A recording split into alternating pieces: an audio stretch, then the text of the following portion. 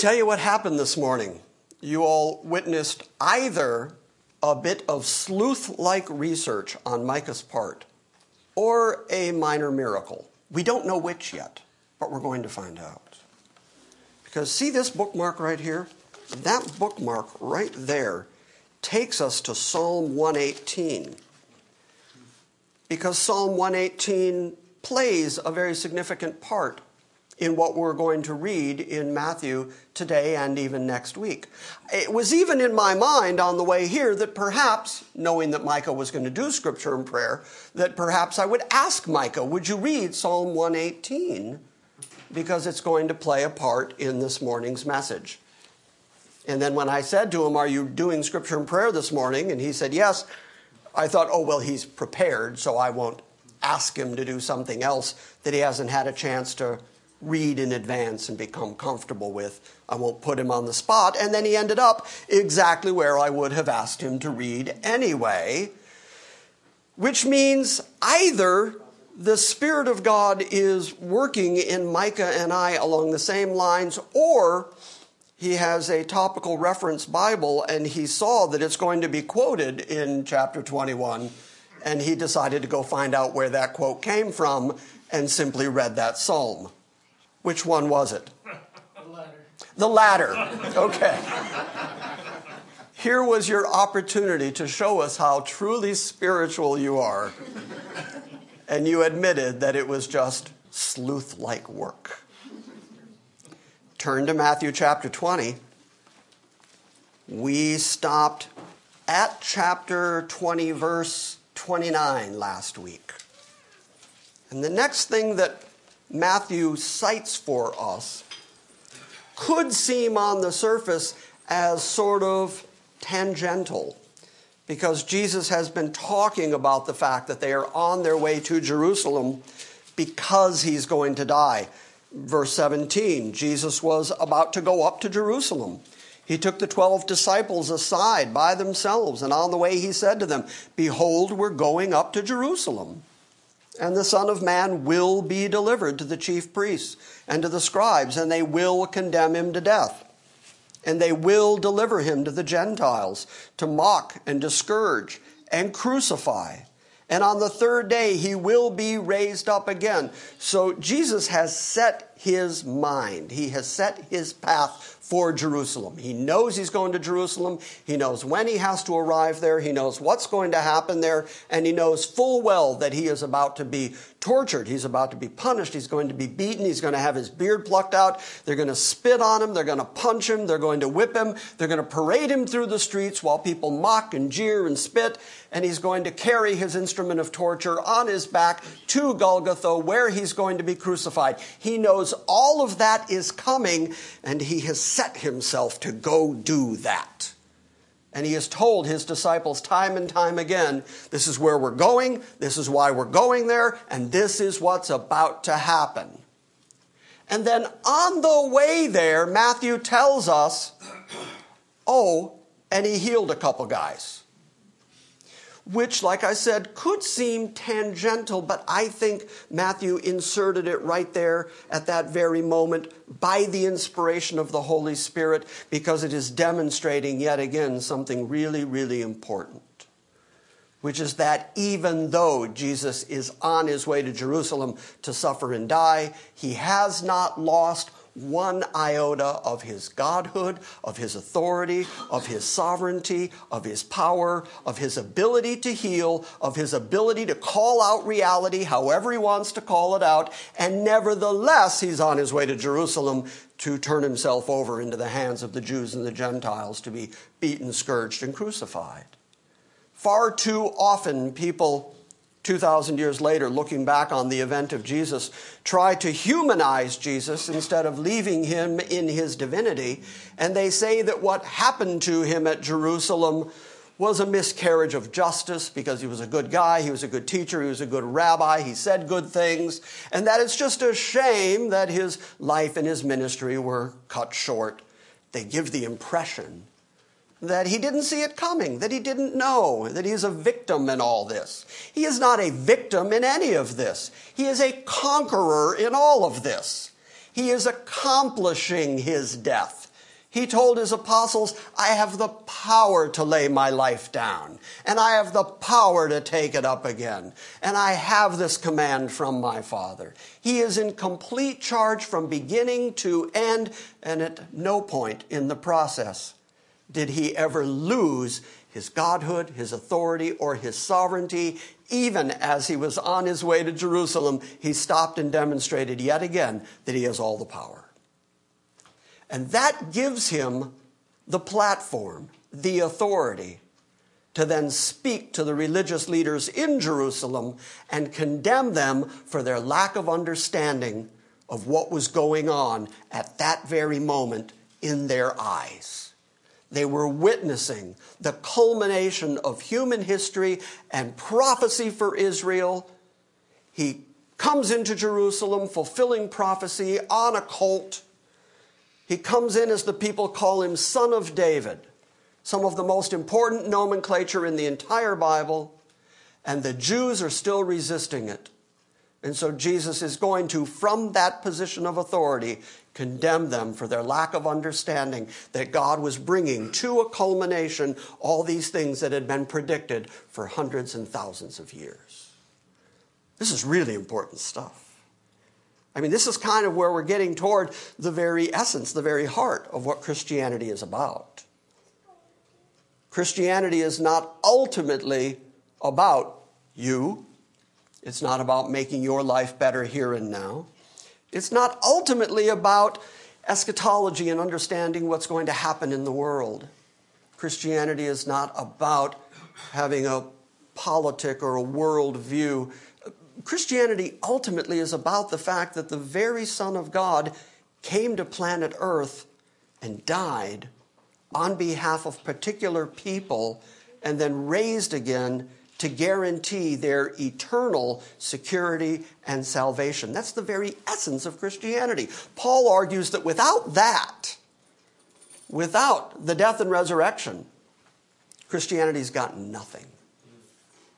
In fact, he even says that we that talk about Christianity are liars because we say he raised. We say that he suffered the wrath of God on the behalf of his people. And if he didn't, if he wasn't an actual, real, living human being historically on planet Earth, if he didn't really actually physically die, if he didn't really 3 days later raise that very same physical body to life again, if he didn't ascend up on high and take that very same body and sit down at the right hand of God, if that didn't happen, then you're still in your sin.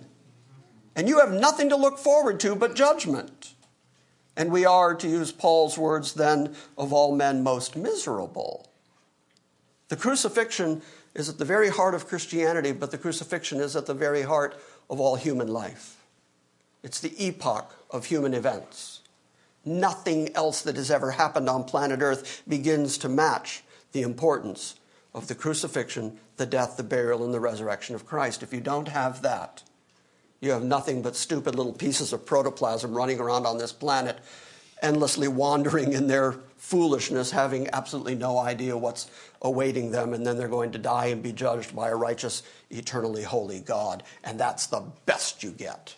So live it up, enjoy it now. Eat, drink, be merry, because you're about to die and be judged if there's no crucifixion and resurrection. You get all that? So the crucifixion, the resurrection is all under God's absolute divine control. No part of it, no piece of it is random. It is timed perfectly to happen this particular year so that he could die on that particular Passover, so that he could raise up on that particular first fruits, so that 50 days later on that Pentecost, the Holy Spirit would inhabit people. This is all timed out on God's great divine calendar, and these things are coming to play exactly the way God designed them before the foundation of the world. This is important stuff.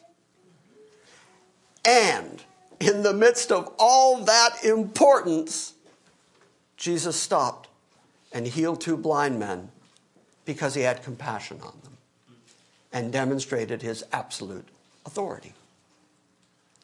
I find this fascinating. I find it fascinating because he could have said, "You two be quiet. I'm up to important business right now. I'm about to do the most important thing that's ever happened.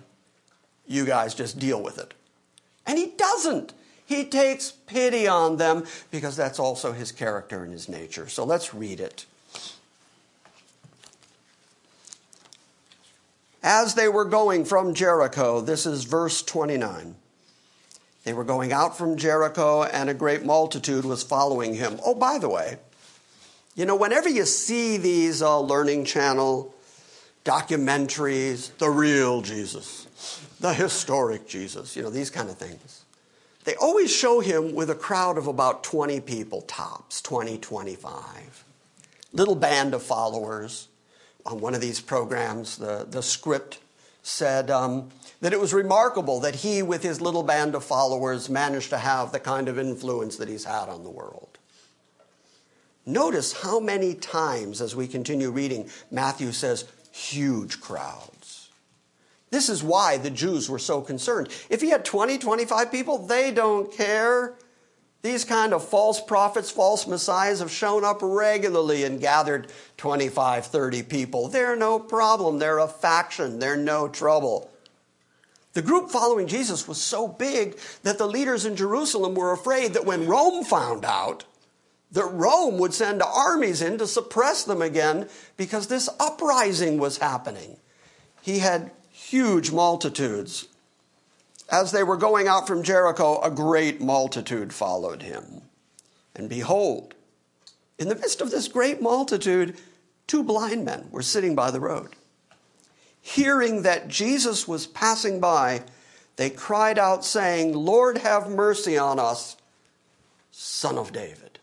Now we have to take some time and talk about the phrase Son of David, because there are 2 Old Testament bits of nomenclature, 2 names that are assigned to Jesus in the New Testament that harken back to the Old Testament, that are really powerful messianic names. One of them is Son of Man, because in the book of Daniel, Daniel sees Jesus and calls him one like the Son of Man. And so that name is carried into the New Testament and assigned to Jesus so that we would understand that he was the one that Daniel was predicting, Son of Man. But the other is Son of David. And Son of David has this whole historical connection for a Jew. Remember, he's heading toward Jerusalem, dealing with Jews. And for them, they know that the Messiah is going to be a direct descendant of David because of a promise that God made to David that we call the Davidic covenant. There is a summation of the Davidic covenant in 1 Chronicles. Keep your finger there in Matthew 21. Turn to 1 Chronicles 17, and let's just read the essentials of what the Davidic covenant is, because this is what these people are anticipating when they use the phrase Son of David. They're expecting that this is going to be the fulfillment of these things. 1 Chronicles 17, start in verse 11. 1 Chronicles 17, a summation of the Davidic covenant. "And it shall come about when your days are fulfilled," this is God talking to David, "that you must go to be with your fathers." Your days are fulfilled, you're going to die. "And it will come about that when your days are fulfilled, that you will go to be with your fathers, then I will set up one of your descendants after you, who shall be of your sons." Has to be David's posterity. "And I will establish his kingdom." But it's going to be different than all the other kingdoms. All the kings of the earth ever have risen up for a little while, have had some authority, some kingdom, and then they've died. And whatever authority, whatever power they have amassed to themselves is passed on to other people. But unlike all those earthly kingdoms, God is going to promise David that his posterity, his son, is going to have an everlasting kingdom that's never going to be defeated. That's the very essence of the Davidic promise. So verse 13 says, "I will be his father. He shall be my son." So not just David's son, but God's son. And I will not take my loving kindness away from him as I took it away from him who was before you. That's Saul. God chose King Saul, God established King Saul, and the Spirit of God left King Saul. And he says, your son, my loving kindness will be with him constantly, eternally. I will never remove it from him. Verse 14, but I will settle him in my house and in my kingdom forever, and his throne shall be established forever. Also notice the word house there, because it doesn't mean I will settle him in the four walls and roof that I live in. That's not what he's talking about. This is that language of the house of David, the house of Israel, the house of Judah. We still use that language to this very day. The Queen of England over there is from the House of Windsor. And so it means a family group. The people who were ruled over collectively are known as the house of whoever their leader is. And God says, I will establish Christ over my house. All the people who belong in the kingdom of God will have Christ as their king, and he will be a direct descendant of David.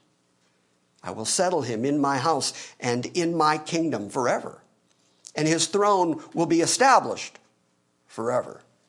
And according to all these words, and according to all this vision, so Nathan spoke to David. Okay, back to Matthew. Now, the Jews know that. The Jews know that among the southern kingdom, the greatest of their kings is David, the man after God's own heart.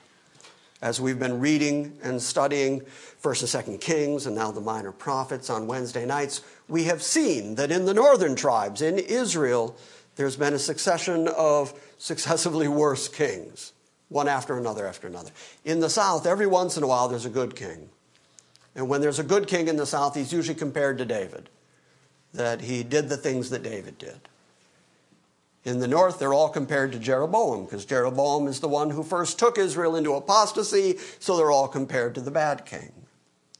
And so, in the south, among the Jews, the anticipation is eventually there's going to be a direct descendant of David, directly connected to his line and his lineage, and he is going to be the Messiah, and he is going to set up a kingdom that is going to be an everlasting kingdom that is going to be the primary kingdom on the planet. So when they call him Son of David, they're saying, you're that one. You're the Messiah. Now can you understand why, after the resurrection, his disciples would say to him, so are you going to establish the kingdom now? So are you going to restore the kingdom to Israel now? You didn't do it before you died, and everybody thought you would. That's what the triumphal entry is all about when he rides into Jerusalem. We're going to read it in a moment. They're trying to coronate him as king. And they're crying out, Hosanna to the Son of David, because they think this is it. This is the turning point. Here it comes. We're about to have our kingdom. And then he dies. And then they're all very disappointed. And they all scatter and they run and they save their own hides. And then he's alive again, which nobody apparently expected. And then he's alive and he shows himself alive by all of these proofs. And so, of course, they would say to him, okay, now? Now are you going to do it? You are the Son of David. Clearly you're the Messiah. Clearly you're the Son of God. You are the Christ. Now are you going to do it? And he essentially says, not yet. It's not for you to know the times, the seasons that the Father has placed in his own hands. He doesn't say, no, that's not going to happen. He says, just not yet. So this language, Son of David, has a tremendous amount of expectancy and anticipation in it. They're very excited about seeing the Son of David. Interesting that two blind men would recognize him as Son of David and call him that. And the multitude sternly told them to be quiet. But they cried out all the more, saying, Lord, have mercy on us, Son of David. Now, I'm reading a little bit between the lines. I'm reading the white spaces here. But I think it was the term Son of David that caught Jesus here. This is such a demonstration of faith They had to know something about the Davidic promise. They had to know something about the Scripture to be calling him that. Perhaps the Pharisees had known that, there would have been a different outcome. If the Pharisees had known that, there would have been a different outcome, says Gladys. And she's exactly right, which is why God didn't let them know it. And yet, as we're going to see, Jesus holds them guilty for not knowing it. Their sovereignty. So he stops, verse 33, and he says to them, "What do you want me to do for you?" You don't think he knew? And yet he stops and he asks so that they request. This is the very essence, by the way, of what prayer is. I don't have a lot of time to talk about this morning, but I keep trying to point out over and over again that when Jesus gave the model prayer, when he said, "When you pray, pray like this," he started out with, "Our Father who is in heaven, your name is hallowed, hallowed be thy name, and thy kingdom come," right away, go right for that, the kingdom, because that's real important, "and your will be done on earth the way it is in heaven." Okay, that's all that kingdom stuff. "And then give us this day our daily bread. Forgive us our trespasses. Deliver us from evil." And yet, Jesus said to them, in the same context as giving them the prayer, that God knew what they had need of, and that the Father was going to give it to them. So God knows what it is you need and requires that you go ask him. And I think that's what was happening here. They had to admit that he's the one that could open their eyes. He could, he knew what it was, he knew what they wanted, but they also had to ask. So they say to him, "Lord, that our eyes would be opened." The NASB, "Lord, we want our eyes to be opened." Look at the next phrase, "and moved with compassion." He was busy. He had things to do. He was on his way to go save everybody the Father had given him since before the foundation of the world. He was on his way to accomplish the great divine plan of God, and yet had time to be compassionate to two people who had a need. What does this tell you about him, by the way? Because right now, he's busy keeping the planet spinning. And he's busy keeping every neutron and every atom working the way it's supposed to. He's right now responding to all the prayers of everybody on the planet that is praying to him, some of whom are praying in great desperation right now. He's got a lot to do. He's busy right now. He's sitting at the right hand of God, and he's ruling and reigning, and he's judging, and he's bringing history to its culmination. He's got plenty to do, and yet we're told that we can pray, that we can talk to him, that we can go and ask him, and this characteristic of his great compassion, he'll stop, he'll bend his ear toward you, he'll listen. They said to him, "Lord, we want our eyes to be open," and moved with compassion, Jesus touched their eyes. And immediately, they regained their sight. Next phrase, and they followed him. Now, I don't allegorize Scripture as a rule. I don't believe that Scripture is supposed to be allegorized. But earlier, Matthew gave us a really important clue as to what these miracles Jesus did were all about.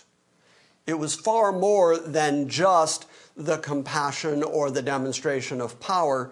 It was, in fact, Jesus demonstrating who he was and the authority that he had. Here, I'll show you what I'm talking about. Go back to chapter 9 for just a second in Matthew. Keep your finger there in Matthew 20. And go to Matthew 9 for a second. We'll just look at the first 7 verses.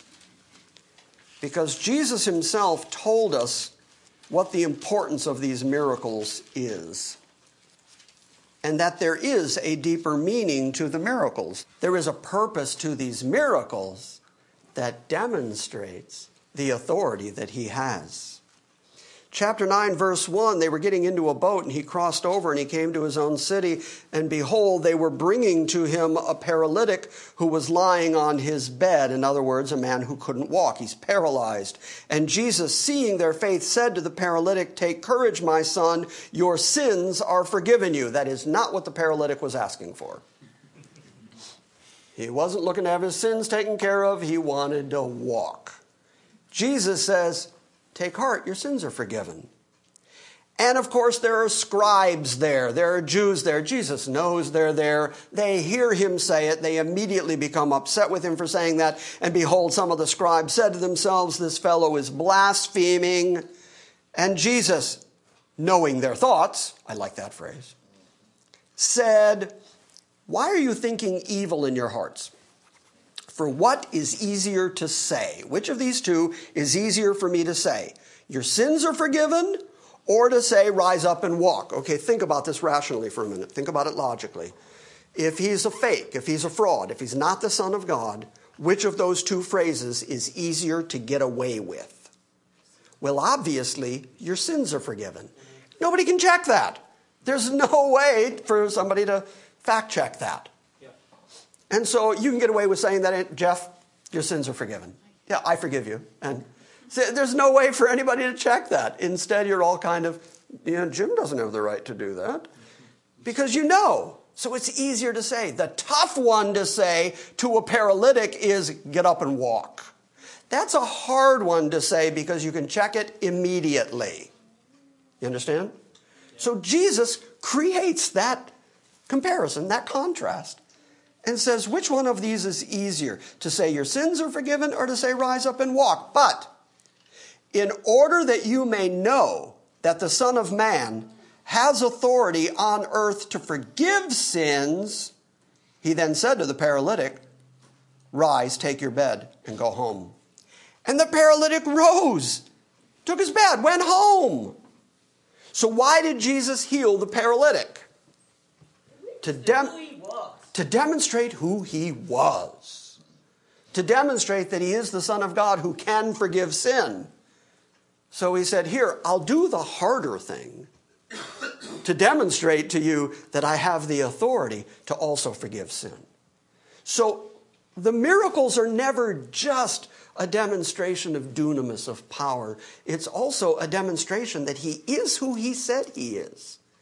That he is God incarnate. And so I think on his way to Jerusalem, at this very moment, stopping and healing these two blind men has greater significance than just demonstrating his compassion, because once they could see, they followed him. And Matthew includes that.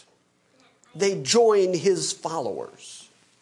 The Bible draws that parallel a couple of times to our spiritual state, that we are naturally blind, that our ears are stopped up, that our hearts are hardened, rocky hearts. We have no capacity to understand the things of God. We have no ability to follow after God. He has to do for us what we can't do for ourselves. He has to take out that stony heart and give us a heart of flesh. He has to overwhelm us by his Spirit. He has to open our ears so that we can hear, and he has to clear up our eyesight so that we can clearly see the things of God, which is why he would walk around using this phrase all the time, those that have ears, let them hear. You give them eyes, but they don't see. You give them ears, they don't hear. And so the fact that he had authority to heal physical blindness, I think, is a demonstration of the fact that he has the ability to heal spiritual blindness. The same way that raising a paralytic was a demonstration that he could forgive sin. I think the fact that he would heal blind people on his way to die is also a demonstration that he's the way that we get sight. He is the way that we understand anything about God.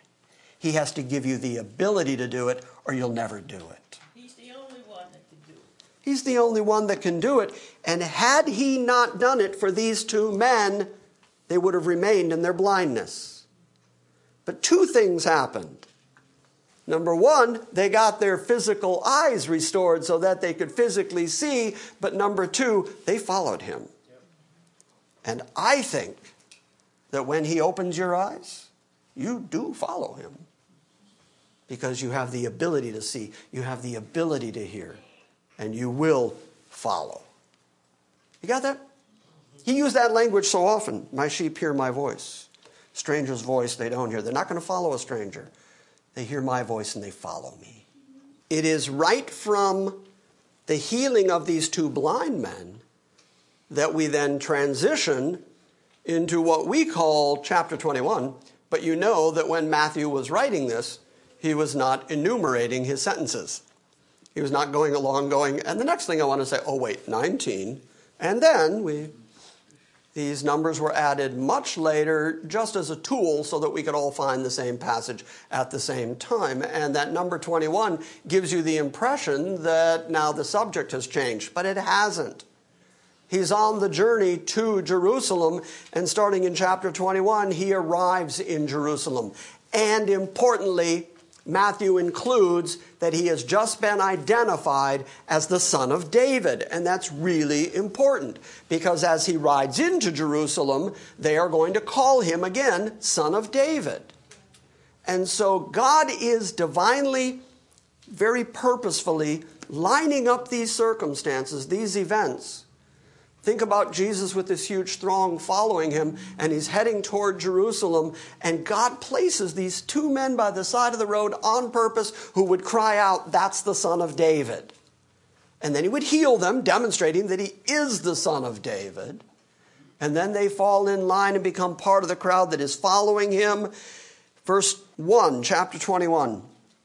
And when they had approached Jerusalem and had come to Bethphage, they came to the Mount of Olives, and then Jesus sent two of his disciples, saying to them, "Go into the village just opposite you, and immediately you will find a donkey tied there and a colt with her. Untie them and bring them to me. And if anyone says something to you, you will say, 'The Lord has need of them,' and immediately he will send them." That's authority, by the way.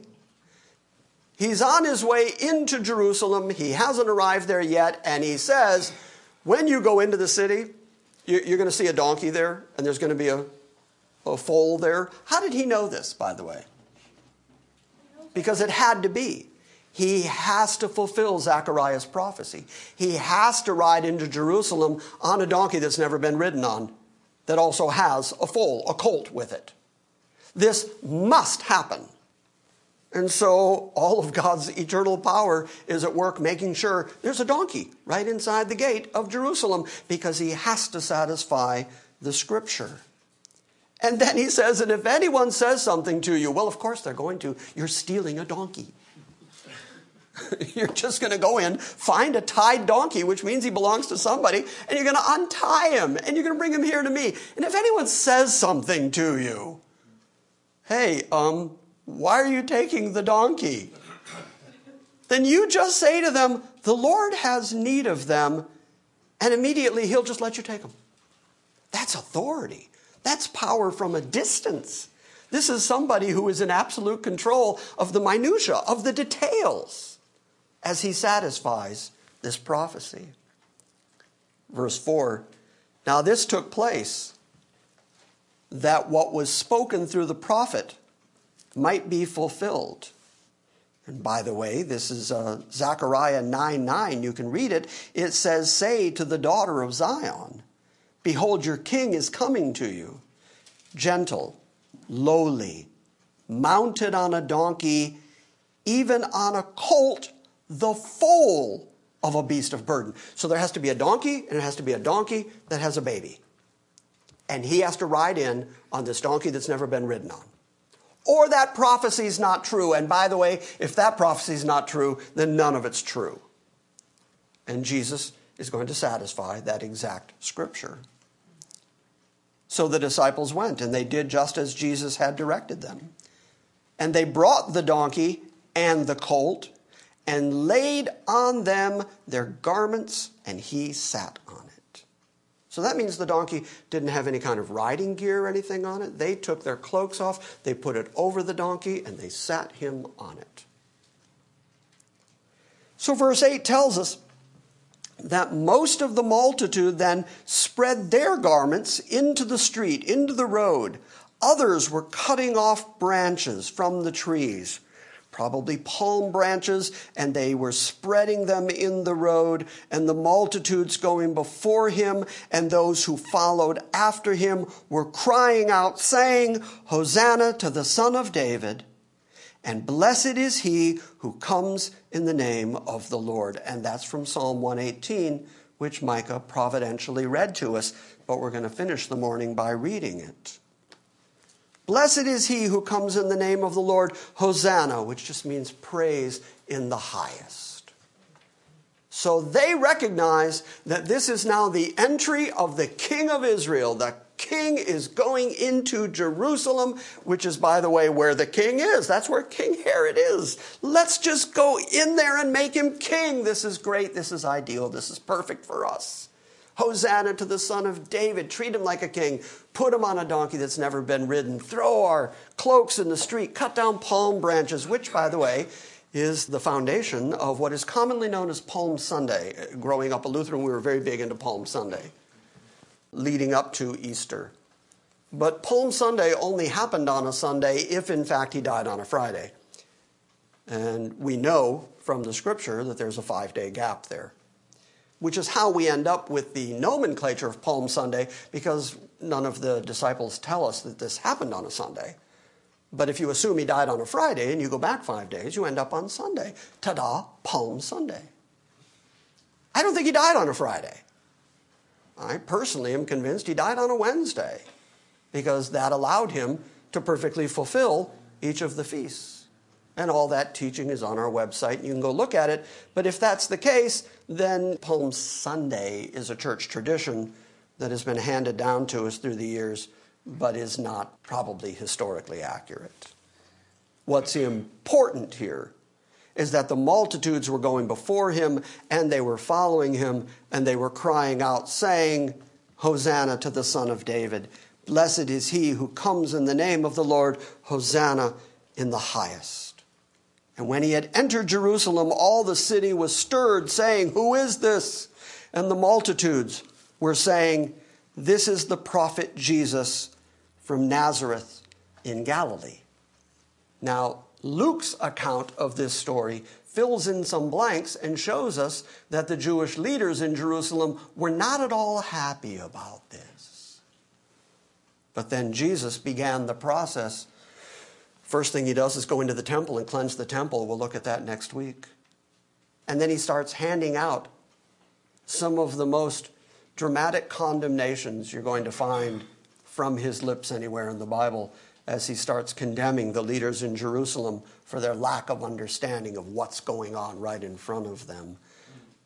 But turn for a moment over to the book of Luke. Let's take a look at Luke 19. Turn there.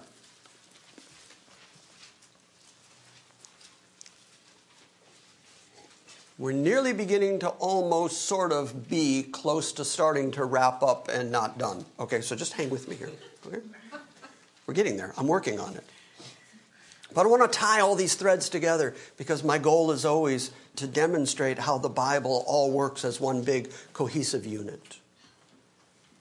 Everybody there? Luke 19, we'll start at verse 28.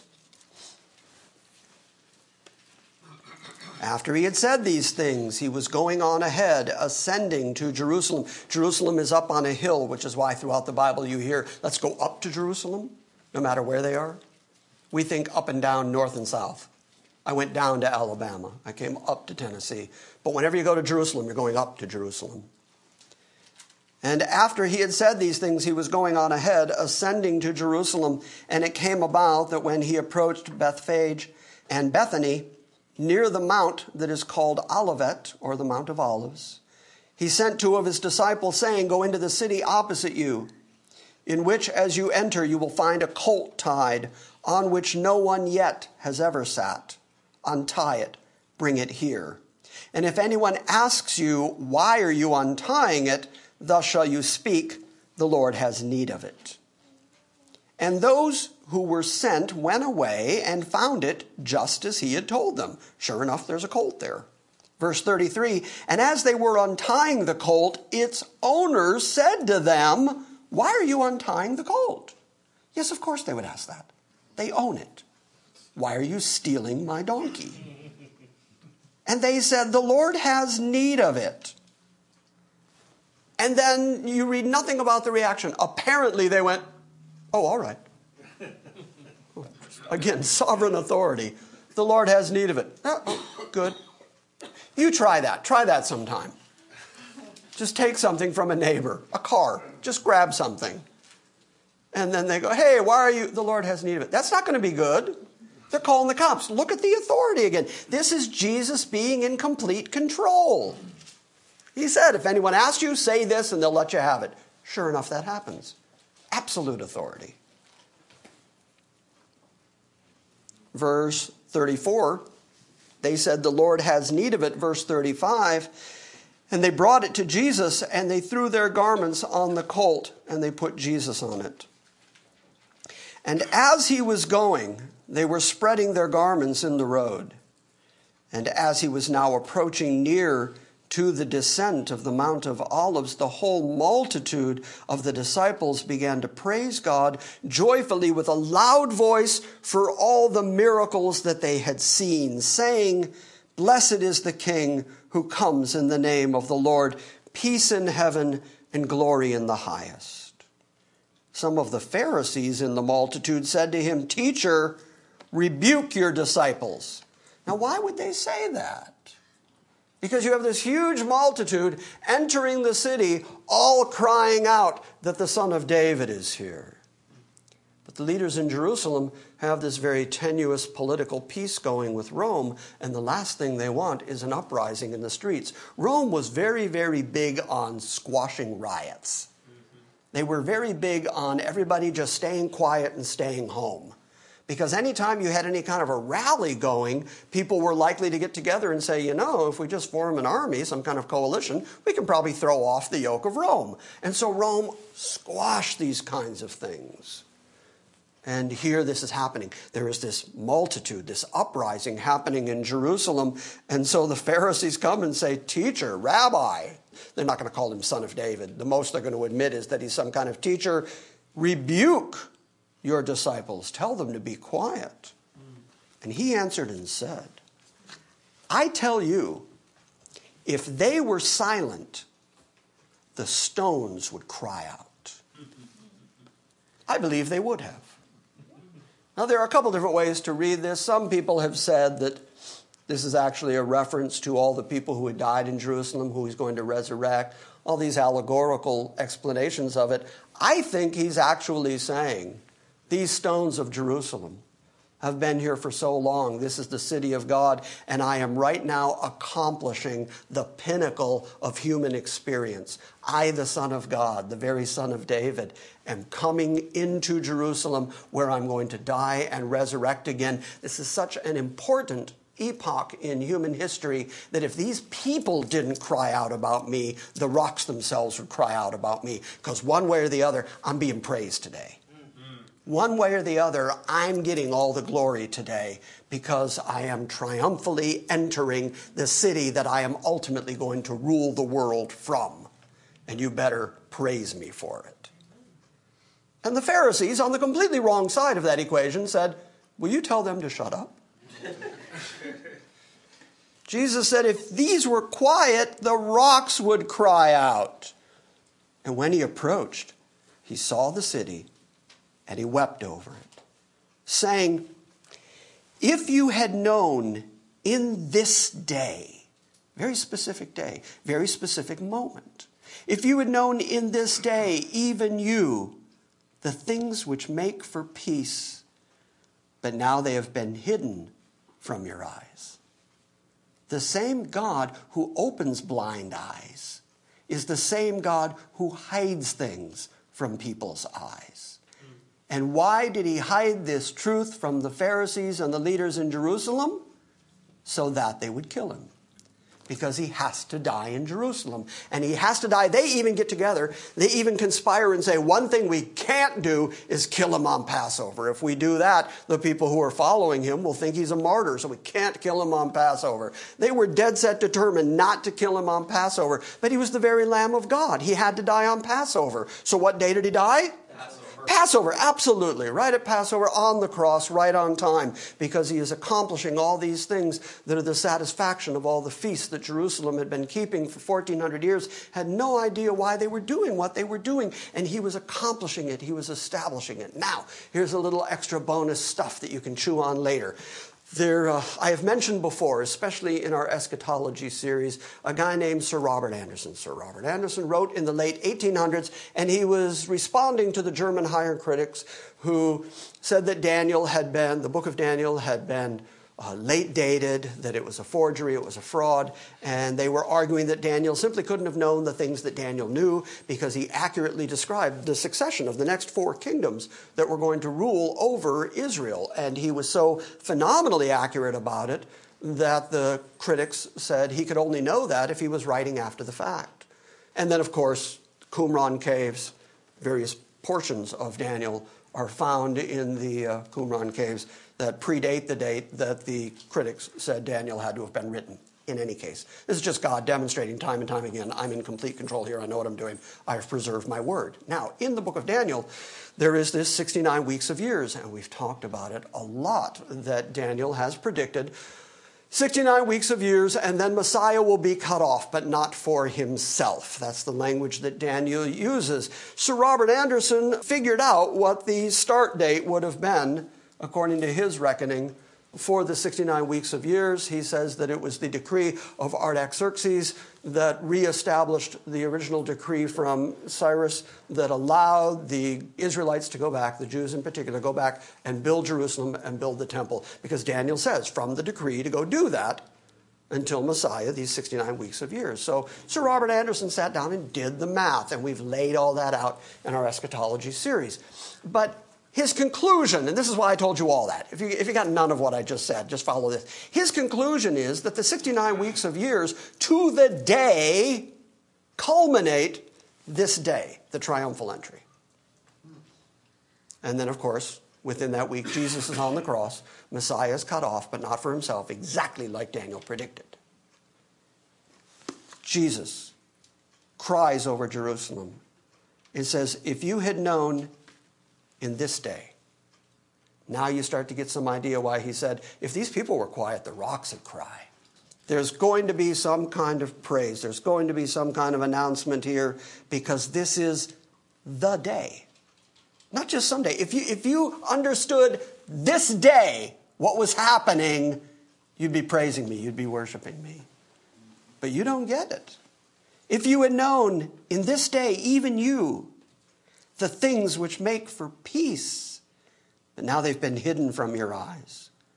For the days shall come upon you when your enemies will throw up a bank against you and surround you. All that means is that they're going to come up over the walls. They're going to put up banks and, attack the walls of Jerusalem. And they're going to surround you and they're going to hem you in on every side, and they will level you to the ground and your children within you. And they will not leave in you one stone upon another because you did not recognize the time of your visitation. You didn't know that God visited you in the flesh. You didn't know that the very Son of God, the Messiah, was right here in your midst. And because of that, 70 AD happened. Titus, the Roman general, comes rushing into Jerusalem, and sure enough, not one stone left another, razed the temple, destroyed the city walls, just as Jesus said. Because Israel, one more time, simply didn't understand what God was up to. And why didn't they understand it? Because God withheld their eyes so they wouldn't get it. And he punished them for not getting it. You better be really, really happy and really, really grateful that his grace is sufficient for you and that he opened your eyes to follow and understand these things, because without it, not only would you not know a thing, you'd be guilty for not knowing a thing. And he would judge you for not knowing the things he never told you. He is a sovereign God. So he weeps over Jerusalem. The next thing he does, of course, in all the Gospels, at least the 3 synoptics, is that he cleanses the temple, and we'll look at that next week. But like I promised you, I want to go to Psalm 118, because that is exactly what is quoted there. And Psalm 118 is also going to come up in the next chapter of Matthew, the idea of the stone that the builders rejected. So Psalm 118 plays a very big part in the things that Jesus is fulfilling at this particular moment. And Matthew points it out several times. So Psalm 118 is really important, so let's read it. But let's do this. This will be reminiscent of my Lutheran days. Repeatedly in this psalm is the phrase, "For his loving kindness is everlasting." David writes it time and time again, keeps repeating it, "For his loving kindness is everlasting." Now, your translation may have a slightly different phrase, but the phrase we're going with is, "For his loving kindness is everlasting." Say it together with me. For his loving kindness is everlasting. Okay, I'm going to read the psalm, and every time we get to that phrase, you're all going to read it together with me.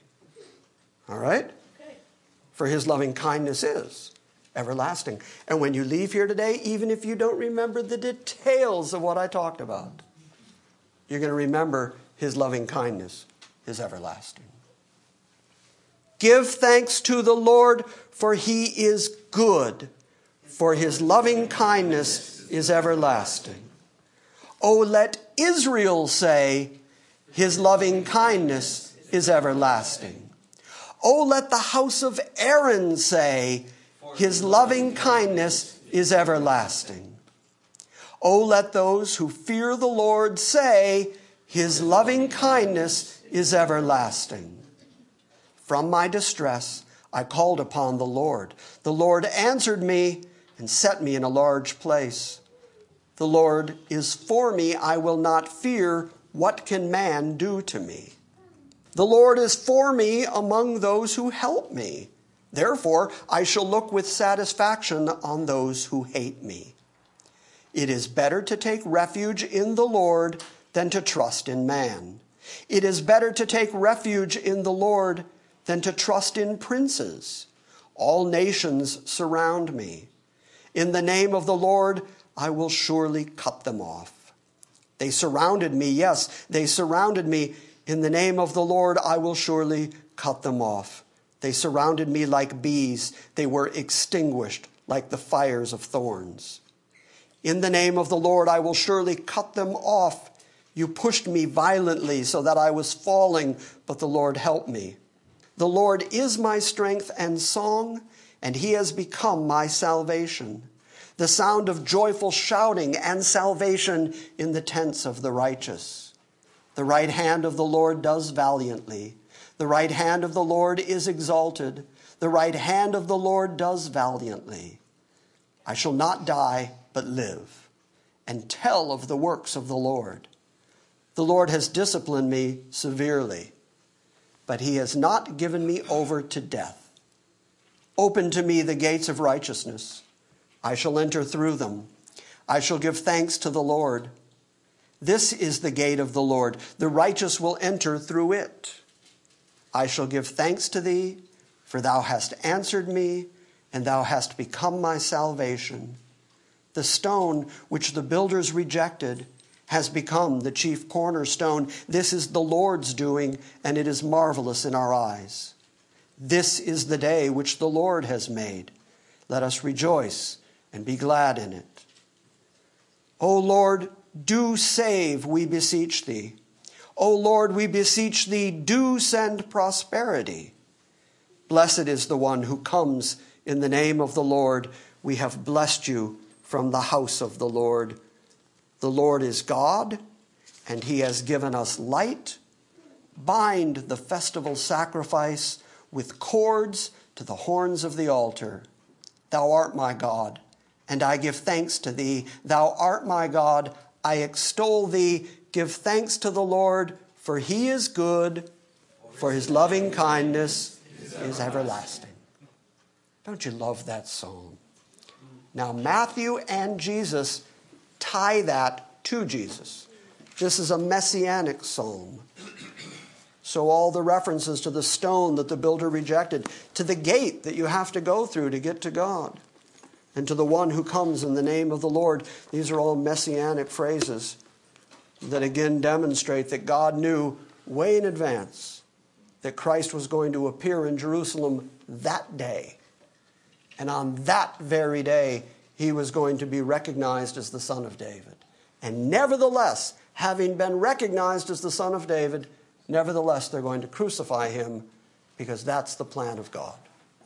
And nevertheless, despite their attempts to kill him, he's going to rise up again because that's the plan of God. And he's been saying it and saying it and saying it. I'm grateful every time I meet anybody who believes these things. They know how blessed they are. Oh, they are blessed. Thank you for listening to this Sunday morning message from Grace Christian Assembly. Please visit our website at salvationbygrace.org. And join us next time as we gather around the Word and study God's sovereign grace.